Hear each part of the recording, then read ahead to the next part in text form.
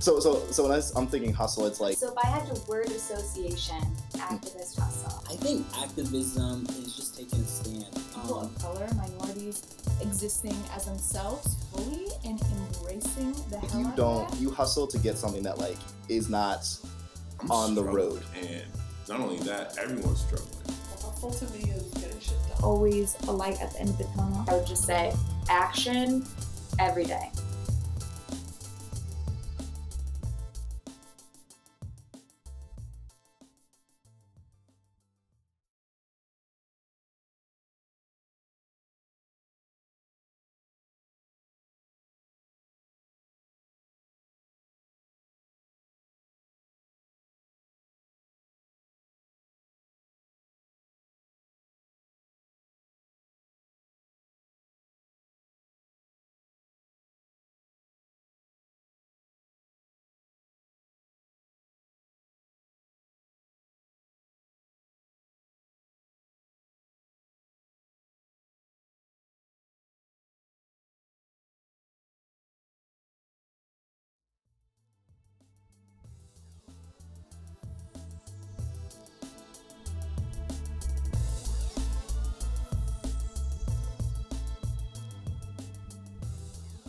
So cool. Glad that we all are here together. So different. Fun little surprise that we all four of us get to be on the podcast at the same time.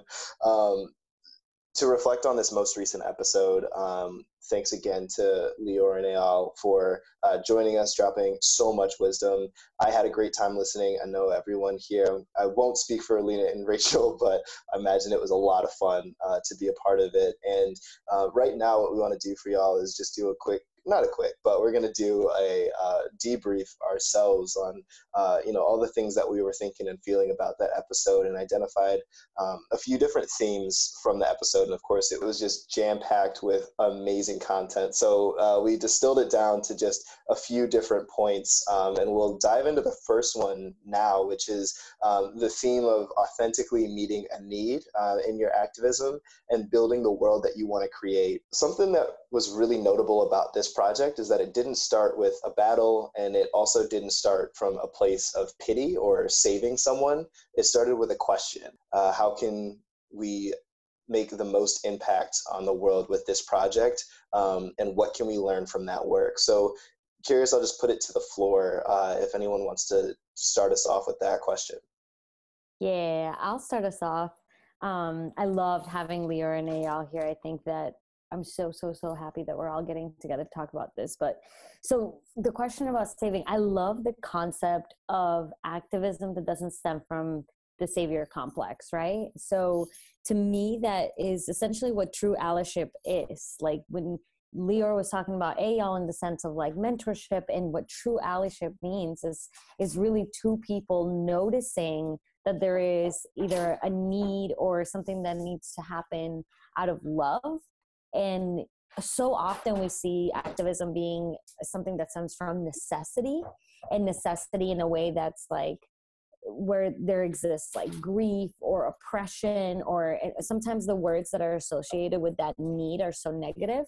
So the whole concept of how this project started being just out of love and out of the passion that Eyal had for teaching, and the passion that Lior had for learning, and their love of language itself, like blew me away. I totally agree with you, Lena. I think that I totally get what you're saying about activism often starting from a place of anger in a lot of times. And this project, it did grow differently because it came from a place of love and because of meeting this authentic need like we're talking about. I think that it affected the growth of the project because they didn't have any expectations. Like they didn't have these ideas of grandeur when they were starting it, but that's what made everything that happened after it so much cooler.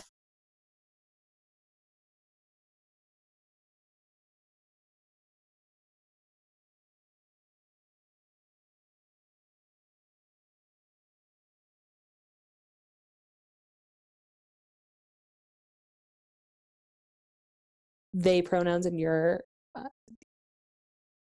about to start this class that's a gendered language. How can we make this work for you? And how can we include you in this class? Meant that it started with a lot of trust. And I think so often in activism, there's, I don't know, just like this feeling of wanting to do everything right and like not mess it up. And there can be this thing about purity that makes it actually hard for people to trust each other. And Brandon asked the question about like, it seems like this project starts from the place of like building a world that they wanted to create, and that there's a name for that in Hebrew and in Judaism. It's like it's ha'olam haba, the world to come. And there's this concept of like, we need to create the world to come, like the better world, or like heaven. Some people think of it as heaven. Some people think of it as, the Messiah, the world that the Messiah is in. But there's this idea that like we need to do the work to create it. And it just felt like that idea, even though they didn't quite name it that way, they did kind of talk about creating the world they want to see. And it reminded me of that concept a lot. That's so cool. I'm so happy that you shared that, Erin. And I think what we can learn from it too is kind of like moving forward in activism, like as a generation, as everyone. I feel like so often we're thinking like, I need to make a difference. Like I need to leave my mark on the world. Like, what am I going to do to like make a change? And that's how we're coming at our issues and coming at our causes. But this is more of like a mindset of like, I'm going to do things that create the world that I want to live in. So I think that's a really beautiful point. So I love what we're talking about here, and I think it kind of segues us nicely into the next theme of allyship of previous generations. And it was, of course, I think one of the most touching aspects of the episode where we talked about allyship and how really Eyal did not have any reason to read to the bottom of that email or take action when they noticed they, their pronouns for one of their students that just wanted to get into their class, but they took that action, which is awesome. And curious, can we as a group think about, or each of us individually think of an example in society or in your personal life when older generations became allies to support a cause, and what the consequences of that were? I'll take this one. And mine is super short, but when they brought this up, what I was thinking mostly about was our target audience for the podcast. I'm thinking all the way back to season 1, episode 2 with Reginald, when he was like, my mom's my biggest supporter. And it really made me start to think about what activism has looked throughout generations, and how we often hold people to certain standards and say like, oh, this is an activist like Martin Luther King or Gandhi or all of these people who we aim to be like. But really it's more about the work that they have left and the legacies that they have left for us to pick up. And I think when we target Gen Zs and millennials, as we start to get older and start thinking of having more of a mindset about our children and what legacy we are leaving, it also just makes me reflect on how empowered we are to then start leaving our own legacy, but how that wouldn't even exist if the people before us hadn't begun theirs. I love that you brought up someone from the first season, because what came to mind for me was actually Chu's episode, where she kept talking about the OGs and these like much old, like even I think probably older than her parents, people from maybe like 2 generations before her, activists that she's organizing with in Boston in the Chinatown Neighborhood Coalition. And I think sometimes our dominant culture is really obsessed with everything being new, and that like the newest thing is always the best and the most effective and the coolest, and we're always innovating and it has to be different. And she was a really good reminder, and Reginald are great reminders of like that, people who have come before us have a lot of wisdom and a lot to share. And then I think with Lior and Eyal, their story is this great reminder that like, just because a concept is new, it doesn't mean that somebody who, Eyal's not that old anyway, but he's in a different generation from Lior. The fact that maybe using non-binary pronouns is newer to English didn't mean that Eyal was like confused about it or unable to support or help. It was the opposite. I love that. It also makes me think a little bit about culture. And like hearing you say like, oh, y'all isn't really that old. I'm like, no, oh my God, you're totally right.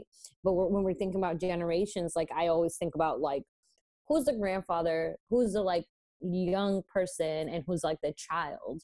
But it also makes me think about culture and how much activism that comes from cultures that value the knowledge that gets passed down from generation to generation do activism very differently than those who come from, you know, cultures that don't necessarily have that value embedded in them or taught at a very, very young age. No, and I love that, Lena, the idea of, and I mean, potentially not even the idea, but like that, the fact that like when you come to activism from different perspectives, like you're going to approach allyship of different generations differently. And I think that could be, or should be, like as a person that does, you know, Blueprint, like youth leadership development, something that we should be focusing a little bit more on as we're thinking about, you know, getting young people started in activism or scaling in activism.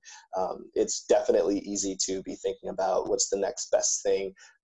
You know, in kind of the startup community, like if you're not really on a tech platform, like what are you doing? And it's like there's so many other ways of making change that people have done for millennia before a computer ever became, you know, in its current manifestation. But yeah, thanks y'all for sharing your perspectives on allyship. And you know, actually something we talked about in our first episode, taking it all the way back to episode 1, talking about patience. This is a bit different than we talked about in the first episode. We talked about patience with ourselves, but now we're talking about patience with people who aren't there yet, and exhibiting some compassion and love for those people. And curious for the team, full team, again, just keep shouting out, like we're the full team, people, it's exciting. But when you're thinking about activism coming from a place of love and compassion, how do we engage with those who don't show us the same? Okay, I'm going to start. I'll do like a 2-for-1 answer because I was thinking about this in the last question, but I loved how positive everyone was being about the allyship. So I didn't want to bring it down, but now I feel like I can answer it with this question because I'm thinking about Dianne Feinstein, and she's a Democrat, but all of these like youth activists had come to her office to talk about climate change and things that they wanted to see in the future. And they were like young kids. And there is audio of it that you can look up. And she is just like totally dismissing them and like shutting them down. And it is sad. And I think that was a hard thing for the kids that had to navigate, like, this person isn't meeting us with love and compassion and understanding. Like, how are we going to respond? Especially as a young person, it's like you're trying to figure out all of the most effective ways to communicate in the first place. So to put them in that position where some of the kids almost start like, you know, like begging her to kind of like see it from their perspective and demanding that she understand that they're going to have to live with the repercussions of climate change if we don't make a radical change, and in policies about climate specifically. And her advice to them was like, well, you can just like become my job when you're older. And it kind of, that was like her solution. I love that you brought this up, Rachel, because it highlights two things too. So one, definitely the generational thing, but two, on her end, right? Like, we're totally like the young generation that's pushing for change that is like so obvious, is so relatable. And then I think about her, and she really was trying to communicate something that it's like such a truth. And again, it's like we live with these truths that shouldn't be, right? Like, we're all just very aware of things that like suck, or like ways that we're getting, you know, screwed by the system. But we don't necessarily, so we're all like almost like acting against it, like saying like, this is messed up, like we need to change it. Like, we're this generation that's like so loud and so strong and notices all this stuff and calls it out. And here's this woman who comes from a generation where like, no, things were very in the system. And like, she very well knows that even if she were to support that bill's not going to pass. And is it even a bill? And like all this other nuances that come with being part of her generation, that I was like, wow, she's really terrible at communicating this. Like, she sounds like a really mean old lady. And in reality, she's just having a really hard time communicating the fact that like, she knows this is her reality. And she knows that like, even if she were to support that, you know, and like, I think you get put in a tough spot where language intersects with generation, because we wouldn't use the same terms that she used, or we would engage in the conversation very differently. And it just makes you look at how much language itself affects the communication that happens between generations. And that in itself affects the joint or not activism that goes on. I love how, Lena, you're kind of even like already, or even in that example, right, that was like hard to listen to, you're kind of looking at it from a place of compassion and thinking about, well, what does it feel like to be somebody who's been trying to work for change for decades and, you know, might be a little bit jaded. And I think one of the things that Lior said that I found really important when they were talking about this idea of, you know, meeting people where they are and starting from a place of love, that I just want to make sure doesn't get lost, was the fact that depending on our positionality and the different identities that we're carrying, like, we can have more or less energy for that, and it can be more or less like safe for us to do that, right? Lior, when they were talking about that idea, they said like, you know, I maybe don't have privilege in the fact that I'm non-binary, and I have privilege in they named all these other ways that they do have privilege, and said, you know, so maybe I'm in a better place in some situations to be out there talking to that person who doesn't quite get it yet and isn't, and needs to be shown that love. And there are other days when they're like, I don't have the energy for that. And depending on, and if they had other identities or were kind of even more marginalized in more ways, then it's also, it doesn't always have to be everyone's responsibility to have so much patience if it's putting you in a dangerous place, physically or emotionally. And I think the way they talked about it was just so wise and kind of balancing both of those things, which I think are just really both important to be thinking about when we're thinking about like being patient with people. Yeah, Aaron, thanks for bringing that up. Actually, I think that segues us nicely into another thought that was like explicitly talked about in the episode, because both, you know, Lior and Eyal talked about love, and Lior noted that not everyone is always in the position to expend the energy or take the physical / emotional risk to extend that love. And curious, what did that make you all think about when you heard that for the first time? Where did your head go? I love this question. For me, I think about this all the time. And I think that as somebody, again, who's part of this generation that is so energized and ready to call out the wrongs, but in a compassionate way, I feel like we have the sense of responsibility to not let the wrongs just happen. Like none of us are a generation of bystanders. Like you couldn't call us that. All of us are actively standing up for something. And so it literally brings me back to every single teachable moment that I let pass out of self-preservation.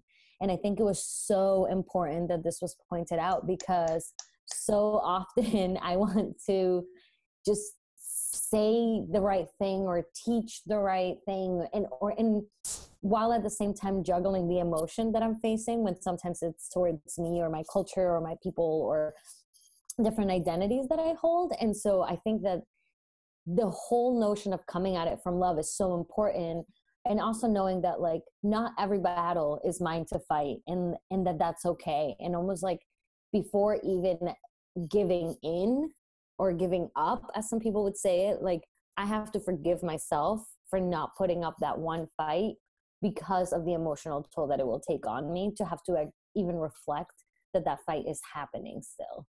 And so all of that really brought me to like this point that I was thinking about compassion, and the fact that, you know, Lior and Eyal are talking about such a complex issue of defying gender norms in a society and in a religion and in a language that is very defined in gender norms. And they're doing it so well because it came from compassion and curiosity. And I think that that was my biggest takeaway, of that if you engage through compassion and curiosity, like, you will always have something that you can relate to, and you will always have a person that you meet that, regardless of how different they are or how unaware they are of the situation and what is happening, or how they're contributing to oppression or contributing to the movement, because of the compassion and the curiosity that you can establish as a human, you can immediately have like a foundation for some type of relationship that can eventually create change. I feel like Lena's saying, as long as we're like open to making these positive changes and open to like creating relationships with people, like the opportunity to do good in the world is unlimited, you know, like as long as you're kind of walking around with that mindset, which makes me feel bad about how I was originally thinking about this question. Well, not feel bad, but like the question about if you aren't in it the right place to kind of engage with someone, to teach someone essentially like about your cause, or someone that might be coming at you from like a place of ignorance or judgment or bias. Like, my thought is like, if you feel like you're about to like yell at someone, like just don't do it. It's not your time. But like now, hopefully we can all just be walking around, like Lena is saying, in this like energy of positivity where we're always like operating from a place from love. But I know that like things make me angry. I think especially when it's people who are close to me saying these things, like relationally, that I just want to like have a little outburst. And like that to me, because I don't hold as many identities that are potentially could be putting me in a dangerous situation to teach, like I think it's more for me thinking about like, if I'm about to be mad at someone, like that is when I need to not engage. But I do need to try to engage more, because I want Lena to know, like, we've got your back. Like, you don't have to fight those battles, because that's where I am supposed to be stepping in and like making sure that I'm engaging with people and educating people, so that all of people that are coming from different minority groups don't have to do it all the time. And I just wanted to call like my favorite line, I think, that Lior says in the episode is like, if this isn't for you right now, like for the person you're trying to educate right now, like maybe they'll catch the wave the next time it comes around. Like, don't just dismiss that they are going to reject your ideals or reject what you're thinking is right for the rest of time and dismiss them and cancel them essentially as a person. Like, be open to the idea that you could have another conversation in the future and they might catch that wave the next time it comes around. Like, people are always changing, just like our society is. Rachel, if we stay curious and people are always changing, then we're always just engaging in a positive way. Yeah. And what both of you are saying made me think of was in the intro of every episode, the last sentence is Rachel saying action every day. And that action can look really different, right? Depending on where you're situated and how you're situated. And Angelica says, like, sometimes in her interview, she talks about how sometimes it's being a woman of color, like just being in a space is action. And if that's like, if you're in a place where it's so exhausting just to even like take up space, then you shouldn't have to be the person, right, who like needs to fight the battle or like engage with somebody who's denying your right to exist, and in every moment. And if like, what it makes me think about as a white person and a cis person is that like, I'm more often than not having that experience. And so like Rachel, like you were just saying, that means that for me to do action every day, like, looks different and looks more like maybe engaging with those people or like finding that compassion and love where it's harder to find. Whereas for someone else, it might just be showing up that is that action. And that takes up all the energy and there isn't as much left for also like listening to someone who's spewing hate at you.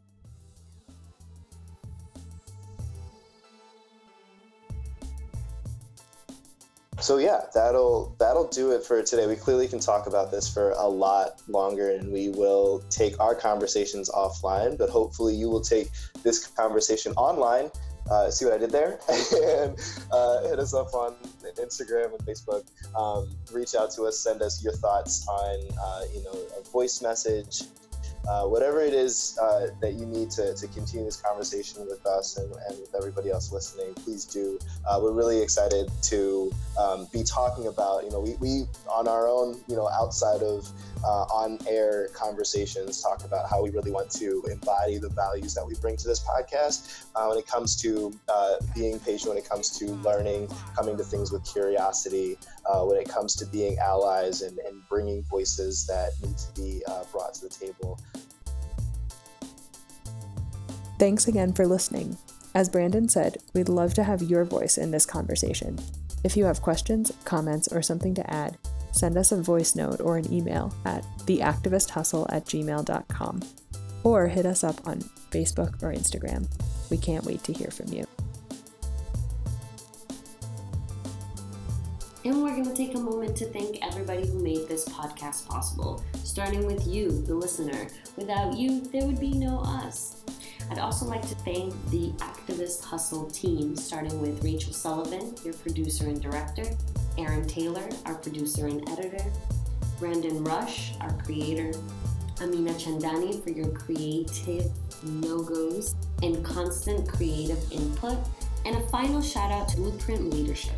If this episode has at all inspired you to take action, remember, we have support for you.